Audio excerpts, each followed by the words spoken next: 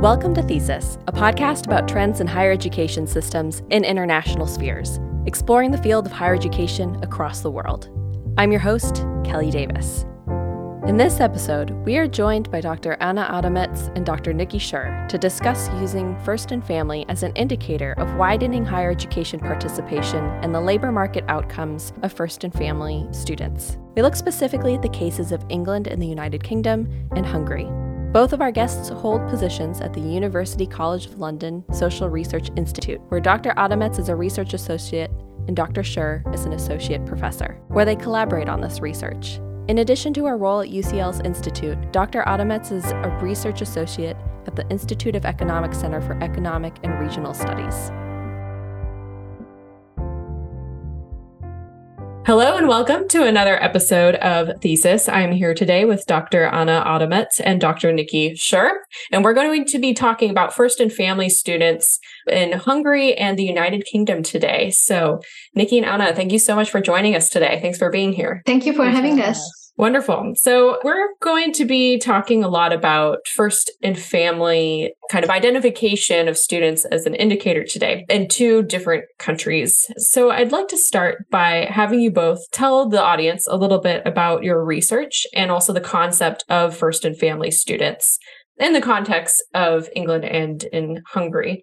So how do you define First and Family student in your research? And we can go ahead and, Anna, we can start with you. Okay, so in the Hungarian research that we do, and actually this is going to be very same in England too, we say that a young person is first in family if they go to university, earn a degree, but none of their parents did the same thing beforehand. So basically we require them to do not have any graduate parents. This is how we define First in Family. And I'm curious, is there any particular reason why the term is selected in England or in Hungary? Because we also have first generation student. So is there any background to why First and Family was chosen? You mean the name? Yes. So it's as far as we found, the first generation expression is usually used in the US literature, and the First in Family was used in the Australian literature. And basically, outside of the Anglo-Saxon countries, not much evidence was written.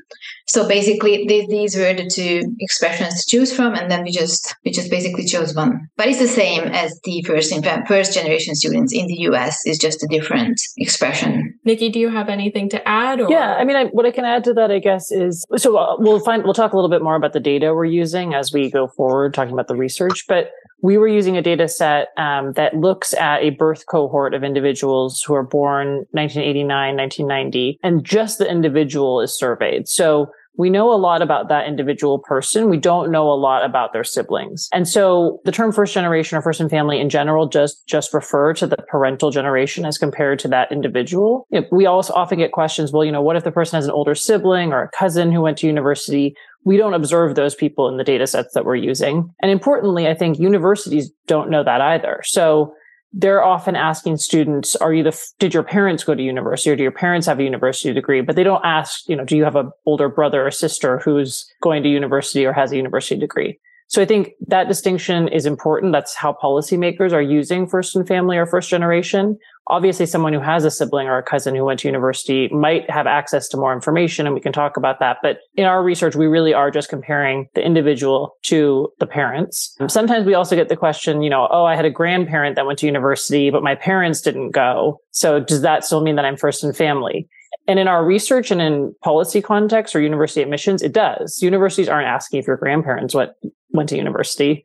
They don't know, and they frankly don't really care. So yes, that could be the case that happened. I think it's probably pretty rare. We do have one colleague who always likes to tell me that his grandmother went to university, but neither of his parents did. But again, that's very rare. So in general, we really are just comparing individuals to their parents. And yeah, it makes sense that you would want to really make that distinction, especially when dealing with quantitative analysis because of the, potential variables that might influence the data. So thank you both for providing those definitions and kind of the reasoning there.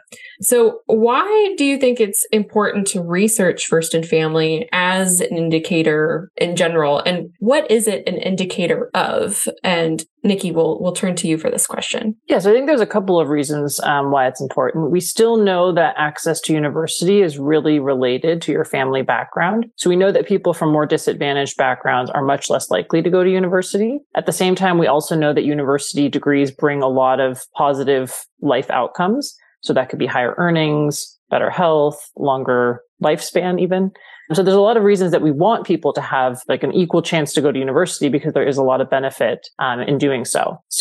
But given that we know that access is really dependent on your family background, one of the things that is an indicator of disadvantage is coming from a family where neither parent has a university degree. So that tends to be an indicator of disadvantage. At the same time, what we realized when we were starting this project is that a lot of universities are actually already recognizing that and are using potential first generation status. So having parents who don't have university degrees as an indicator of disadvantage. So in the UK or in England, there's this whole agenda called widening participation, which is about getting people from disadvantaged backgrounds into university and increasing access. That's obviously happening in the US and Canada and lots of countries. And so, trying to understand which measures of disadvantage we should be using was kind of one of the impetus behind this project. We wanted to understand, we want people from disadvantaged backgrounds to access university, but how should we quantify disadvantage? I'm curious, a bit of a surprise question here, but have you received any pushback by calling it an indicator of disadvantage specifically? I see some nods. So if one of you cares to elaborate. I mean, so what I can say to that is that, often we get the point, is this really disadvantage or is it maybe just a non-advantage? So there's maybe a difference there, right? Thinking about is this actually a real disadvantage? So what we do, and we can talk about this more, is we compare in the data set that we're using people who are first generation or first in family. And we look at, how many other types of disadvantage do they also face? Because, right, we could think about things like being on free school meals, living in a deprived neighborhood, being from an ethnic minority group, low income family. We have lots of other measures, right? It's a very rich data set.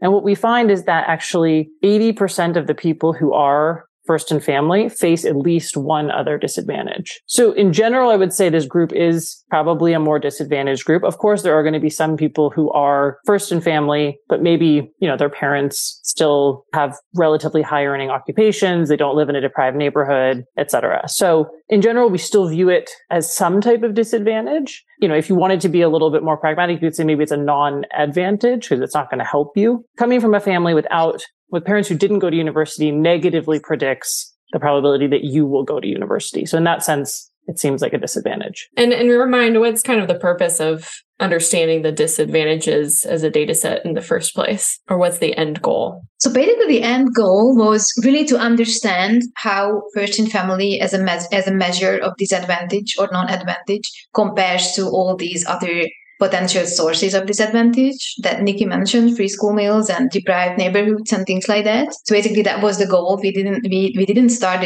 this project to just show that being a first in family is a disadvantage. It was more like a way of discovery. Basically, we use this really rich database that actually follows young people born in around 1989, 1990 in England. We can follow these people from age 13 till age 25, and we know a lot about them. So we know really rich measures of their family background.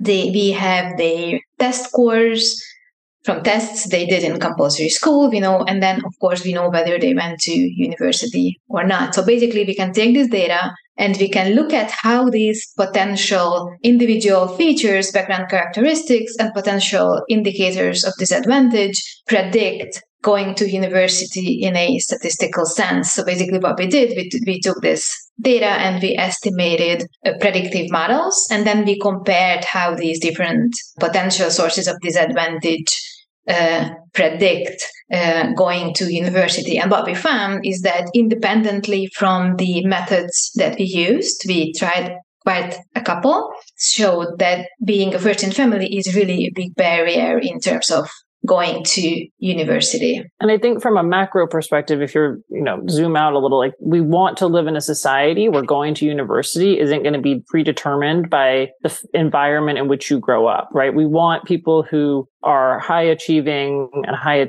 attaining individuals to be able to go to university. Of course, we know that that's also going to be related to family background and we're in all kinds of disadvantage. But ideally, we want to live in a society where not having parents who went to university means that we don't want that to mean that you're not going to go to university. So understanding kind of these relationships and mechanisms is a way to try and improve justice in society. Absolutely. And Anna, you talked a bit about some of the comparative analysis that you were doing. If you can describe more about these methods that you were looking at and how you specifically looked into the validity of first and family as an indicator of disadvantage when it comes to widening the participation in higher education. So we basically took this data and we estimated and we used different statistical methods. Basically, we estimated linear probability models to predict the probability of going to university. We also used some machine learning algorithms, and we took all of these potential sources of disadvantage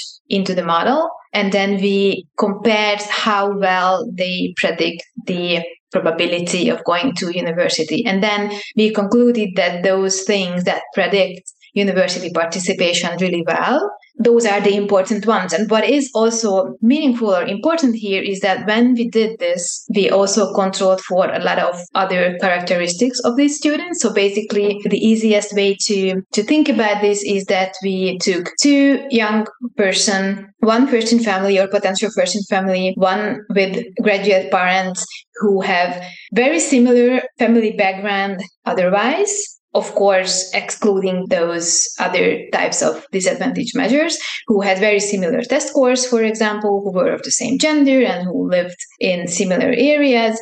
And then we looked at whether having non-graduate parents would be an important predictor of going to university, conditional on all of these other things. And when we estimated these models, then it turned out that actually being a first in family is the most important predictor of going to university, even comparing to these other potential measures of disadvantage like free school meal or living in a deprived area. So that's about kind of participation in higher education. When we think beyond completing higher education, some of your research has also looked at the labor market outcomes of first in family graduates versus non-first in family graduates. So what have been some of the connections between this research you've been doing with first in family as an indicator and the labor market outcomes that you see with this group of students? And we'll talk a little bit here about the differences and the similarities between Hungary and England.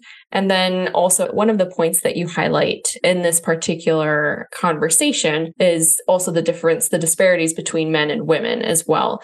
Nikki, if you want to start by talking about England. Great. Yeah. So as Anna mentioned, we have this cohort study where we're able to track these individuals from age 13 till age 25. And that's really powerful because we know, what kind of test scores that they get on really important high stakes exams during high school, what they end up studying at university. So what kind of subject, what kind of university they attend. So is it an elite university? Is it a more technical, different things about the university? And then we observe them at age 25. So at age 25, these individuals have graduated from their undergraduate degrees. Some of them still could be studying, but actually quite a fair amount have entered the labor market, and we know how much they earn. So that's reported in the survey. And so what we're able to do is to construct these types of models that are based on the Mincer framework, where we're basically trying to compare labor market earnings, so outcomes that are captured at age 25, how much people earn, conditional on a range of characteristics, like Anna mentioned. We want to basically be comparing very similar people. So we want to try and hold as many things as we can constant about these individuals and say, well, we're really interested in just understanding what's the relationship of being a first and family graduate on earnings. We do this separately for men and women. That's pretty common in this literature. And that's partially because men and women, we know, have very different labor market participation patterns. Obviously, these individuals are still quite young, and that's something I'll come back to. So we're looking at men separately, and we're looking at women separately. And we're actually only looking at university graduates, because we know that the labor market is quite different for people who go to university versus those who don't. So imagine that we're comparing university graduates, men that parents were graduates, and then the first in family, for example. And when we look at the men, we don't find any difference in earnings. So it seems like the first-in-family men and the non-first-in-family men earn essentially very similar labor market earnings at age 25. Something is happening at university potentially, and when they enter the labor market, that they're kind of able to compensate for that disadvantage. When we look at the women, however, we see that the first-in-family women are earning about 7.5% less at age 25 than their female peers whose parents also had university degrees. And that's pretty stark. That's at age 25 already a sizable difference. There's different theories about how this disadvantage might grow over time or compound, but at age 25, we already see that. And we try and probe a little bit to think about, well, what could be the difference here? Because essentially, we're controlling for a lot of prior attainment. We're controlling for what they studied at university, what kind of universities. We're really comparing very similar graduate women. And we see that first in family disadvantage plays a role there. And that's something that Anna will speak a little bit more about in terms of what we're interested in the future, but we're trying to understand, well, where is this? What's the source of this disadvantage? Unfortunately, you never have every variable that you want in a data set when you didn't collect it yourself. This is secondary data. There's some evidence that it could be about maybe the types of firms where women are working, but we can't really test this in this data. And that's part of the reason why we wanted to start working with the Hungarian data. Seems like a great moment then to talk about the Hungarian data. Yeah, so the first really interesting thing here is that we find really similar patterns in terms of wage differences using the Hungarian data.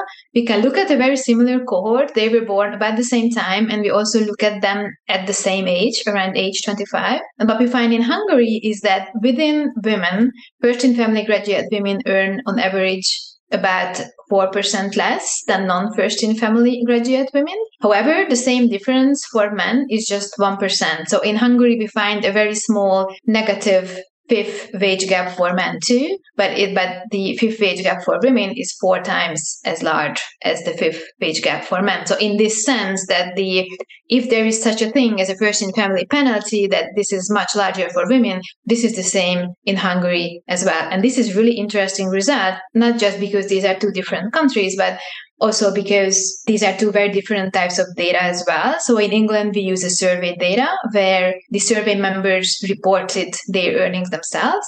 In Hungary, we use administrative data. So that's not something that people reported. This is something that the tax authority registered. And still the differences are very similar. Another advantage of the Hungarian data is that in this data, we can link each people to the firm where they work. So we can not just compare how much they earn, but we can also compare how good the firm is where they work. We see the average wages of their co-workers, for example. We see a lot of characteristics of the firms, like how much value added they produce, for example. And what we see is that it is true for both men and women, first-in-family graduate men and women, that they tend to work at a little bit worse firms than non-first-in-family graduate men and women. However, this difference is much larger for women. And if we take this 4% fifth wage penalty on women, basically 80% of this penalty comes from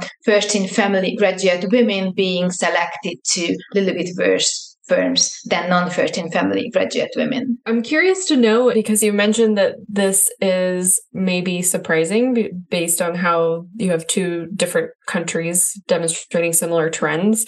If this was a surprise, what were maybe some of kind of the key differences between Hungary and England that maybe would have led you to have different predictions about how the data might have played out? Actually, there is one very important difference that I should have mentioned, is that obviously Hungary and England are very different in terms of how is this intergenerational mobility in terms of education. For example, in the English data, what we find is that 2/3 of recent university graduates are first in family, which is a really large share and shows that England is quite a mobile country. The same share in Hungary is only 40%. So basically, Hungary is a much less mobile country than England. And still, it is true that this fifth penalty is much larger for women than on men. So even though this context is really different, obviously England is a much richer country than Hungary. That's another big difference. And there are many, many others that we cannot mention here now. But even though these differences are there, this thing that intergenerational mobility seems to be a little bit harder for women than for men is true in both countries. I think it's interesting too that looking at OECD data that, well, there's a less higher education attainment in Hungary, I believe. So it's kind of interesting that they, it's certainly something to look into that they have lower rates than a first and family students, because technically they would have a larger potentially pool to gather from, of course, depending on, how many children are being born or such, and a number of other factors. But that is really interesting that still, it says something to, again, the whole argument of using first and family as an indicator when there's something similar going on between different countries. Yeah, so basically this different 2/3 share of recent graduates being first and family in England versus the same share just being 40% in Hungary is within graduates already. So basically these shares already control for the fact that, yes, indeed, in Hungary, less people go to university than in England, which is obviously really true. But for example, in the Hungarian case, if there was like a policy aim to increase the share of first in family university graduates, that would also raise the share of graduates in general as well, because it would just mean that more people would go to university. In England, there is a specific policy, or there has been recently a specific policy to increase the share of university graduates to 50%. There is no such policy in Hungary, at least not yet, but let's hope for the best. Always hope for the best. But speaking of policy, that's a great segue into talking about what types of interventions might help kind of with these gaps that you've been seeing in the data. So Anna, we'll start with you in the Hungarian context or either context, and then Nikki, you can add your thoughts afterwards. Sure. So basically what we see both in England and in Hungary is that fifth graduates somehow undermatch in the labor market. In England, we see that they are more likely to work in occupations or in positions that would not even require the highest degree. In Hungary, we see, as I mentioned, that first-in-family graduates tend to work at worse firms than non-first-in-family graduates. So these are basically all signs of undermatching on the labor market or choosing worse positions and worse firms that they could choose. So one potential intervention could be if universities put more emphasis on helping graduates or soon-to-be graduates in terms of how they can find a job, what are the good jobs to aim for. They would give more career advice and things like that. So this could be, for example, one intervention that could help these first-in-family graduates to find good positions for themselves. Yeah, I think that's obviously a really key one. Something we haven't spoken about that much is kind of what we're able to see in the terms of the university experience of these individuals. I think that also kind of indicates where interventions could also be done. So this data set, we should have mentioned, it's called Next Steps, and it's housed at the Center for Longitudinal Studies at UCL. So there was no real survey wave while they were at university, which is kind of a shame. So we don't have a lot of detailed information about their university experience. But what we do know is that the first and family are less likely to study at a Russell Group university. And that's kind of a measure of an more elite institution. Those institutions also tend to have higher labor market returns. And so again, I think this is kind of speaks to what Anna was just saying about undermatching in the labor market. There's a potential here that individuals are also undermatching when they are making their initial higher education decision, which of course can have a knock-on effect in terms of what you end up going to do later on in the labor market. So even at the school level, kind of more advice, guidance could be really important. Individuals whose parents didn't go to university don't have that kind of role model guidance in the home. And so thinking about how schools can do a better job of guiding first and family students seems really important. And Nikki, do you mind defining what the Russell Group is? So the Russell Group, sorry for listeners who don't know about the Russell Group, it's technically a kind of it's an organization. It's a membership for these 24 universities in the UK that are the more research intensive universities. As a result, kind of are also the more elite universities. So Oxford and Cambridge are in the Russell group. UCL, where Anna and I both work, is in the Russell group. So it tends to be kind of the older, more research intensive universities. Like that designation is really about the research intensive nature of the universities, but that's very much kind of the highest ranked universities in the UK. Thank you. And then what about in terms of using first and family as an indicator at the policy level, both in terms of higher education, institutional policy, and also government policy? How should these institutions be utilizing this indicator? Nikki, we'll have you answer this question. So I think that one of the answers is that institutions already are using this measure. And that was something that really struck us when we were starting this project. We looked at the widening participation websites of all of these Russell Group universities, the 24 universities, and we saw that the majority of them were already using first and family as some kind of way to capture disadvantage. That's not being done in a very coordinated way, and that is probably something that could be improved or thought about more. What universities tend to do in terms of widening participation is maybe they'll have special summer schools or special kind of open days where they want people from a first and family or potential first and family background to come. Increasingly, there's a move in the UK to offer contextualized admissions. So this is saying if there's a grade requirement to get into a course, we're going to adjust that based on context or background of the applicant. And one thing that is being used by some universities or could be used is first and family status or potential first parents who don't have university degrees. So that is already happening. And I think increasingly there is going to be a big push for that, for contextualized admissions, because universities are expected, like Anna was talking about, there is a push to have a certain proportion of the population have a university degree, but also to improve equity. So universities in the UK have signed these access agreements where they're guaranteeing that improving equity amongst their student body is going to be a priority, or they're going to be limited in terms of the government funding that they're actually going to get. The other interesting development, I would say, in terms of a policy, some employers in the UK are also starting to use first and family as a measure of disadvantage. So some of the big accounting firms, some of the big consulting firms, when you apply, will ask some questions about your background.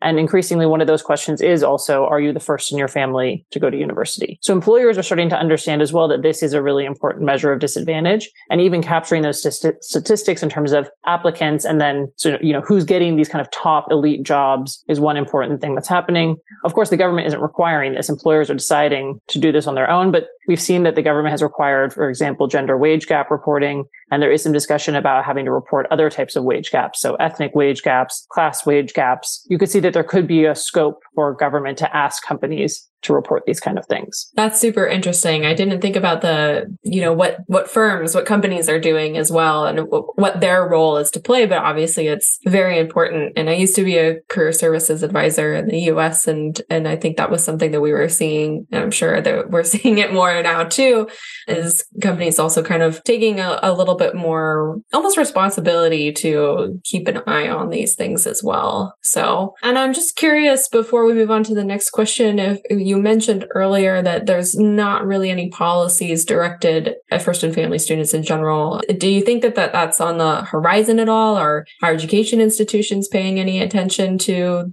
kind of measuring this data and such and utilizing it? You mean in Hungary? Yes, in Hungary. Sorry, yeah. Yes. So as far as I know, there is no central policy looking at inequalities in higher education in general at all.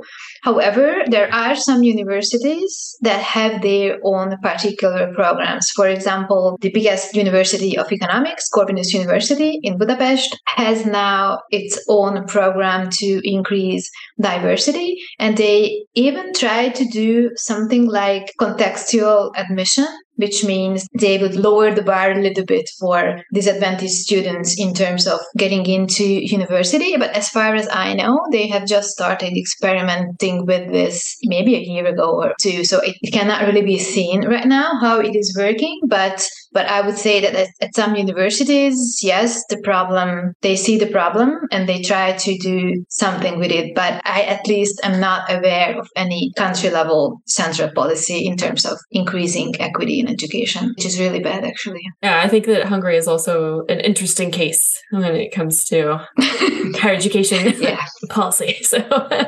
So what is next in this line of research? You both mentioned earlier that there are some different directions that you hope to go in. And I think that you were looking at one data set, a secondary data set, and I can just imagine that there's so many more, as Nikki, you mentioned, variables that you want to look at. And this is also a data set from people who were born, what year is it? Over 30 years ago. And what more is to kind of be looked at and explored? And I think that we're going to have you tackle this question. Yes. So with Nikki, we have another strand of research which looks at the role of non-cognitive skills in labor market gender gaps. And in particular, we are looking at confidence and overconfidence and how that explains the gender gap in working in top jobs, for example, where we find that it matters, and also in terms of wages and going to STEM. And in a potential future research, we would like to sort of match the two strands and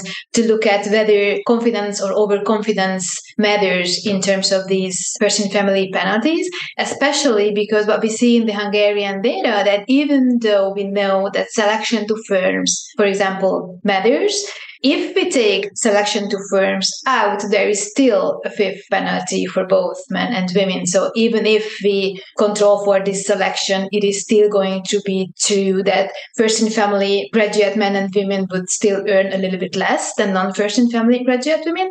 The Hungarian data is limited in the sense that this is administrative data. We cannot observe skills or non-cognitive skills and overconfidence in particular in that data. But as you said, we have this really amazing, rich English cohort study data that we can use to basically look at the interaction of overconfidence and social background and see whether some of this still remaining first-in-family penalty comes from first-in-family graduates being less confident or less overconfident. This has been very interesting to talk about the research and the work that you've done with this data set, and also then looking at Hungary as kind of a comparison point. So we very much appreciate you coming on to share about your work with us today. So for our final question, which is something that we ask all of our guests, this is a personal link to higher education. And the question is, who was someone particularly influential in your higher education journey or in the development of your professional research? And Nikki, I'd like to start with you, and then we'll go to Anna. Great, thanks. So I think maybe this is probably true for Anna as well, but she can speak to this. There are not many female economics professors. So I don't think I had any female economics professors during my undergraduate studies. I think that's right. Nationally, even internationally, it's under 15% of all economics professors are women. And so, I don't know if that was, I never really thought about going into economics. I really liked it, but it wasn't until my final year of my undergraduate studies that I did an honors thesis. And my professor, Arik Levinson, was just a phenomenal supervisor and really helped me so much in learning how to do research, essentially, already even as an undergraduate. And it really, really motivated me. And I thought, okay, actually, this is something that I want to do. And I think having that kind of close mentorship, especially, as a woman where there aren't a lot of obvious role models or mentors in this field, was really important. And someone who just really took the time to, even sit down and learn, look at the data with me, work on Stata, work on code, think about how to present results, really like how to communicate research. And I think that was for me kind of a fundamental thing that started me on this path. Yeah, actually, it is really great that you mentioned this, Nikki, that this whole economics research area and the academic world is really, really male oriented, and the share of women is particularly low in this area. I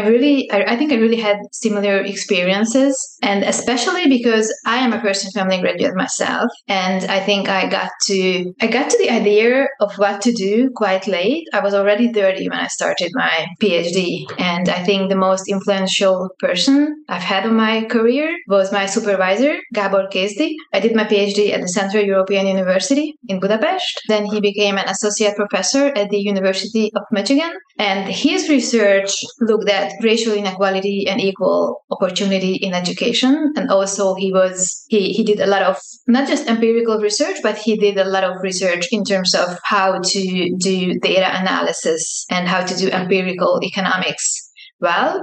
And very, very sadly, we actually lost him 2 years ago. He passed away at an incredibly young age. And this was a huge loss for not just, of course, his family and friends, but also for the whole economics profession. Everybody would know him. I think he was a really inspiring teacher and amazing social scientist. And he always used to say that he was interested in how people could get out of poverty they were born into.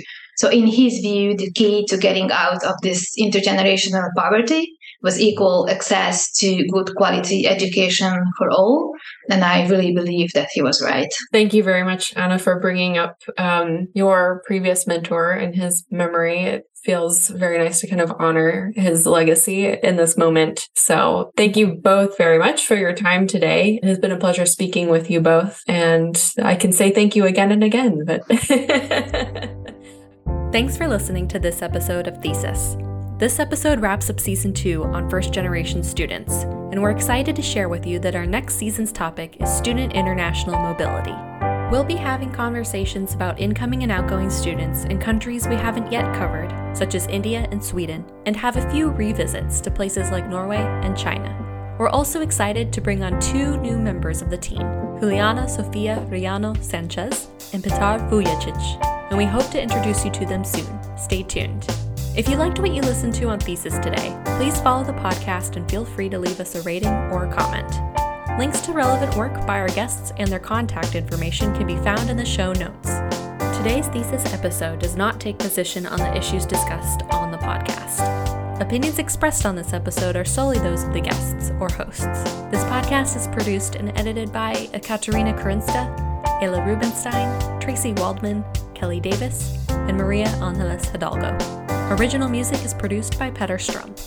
Thanks for listening to Thesis. We'll talk to you next time.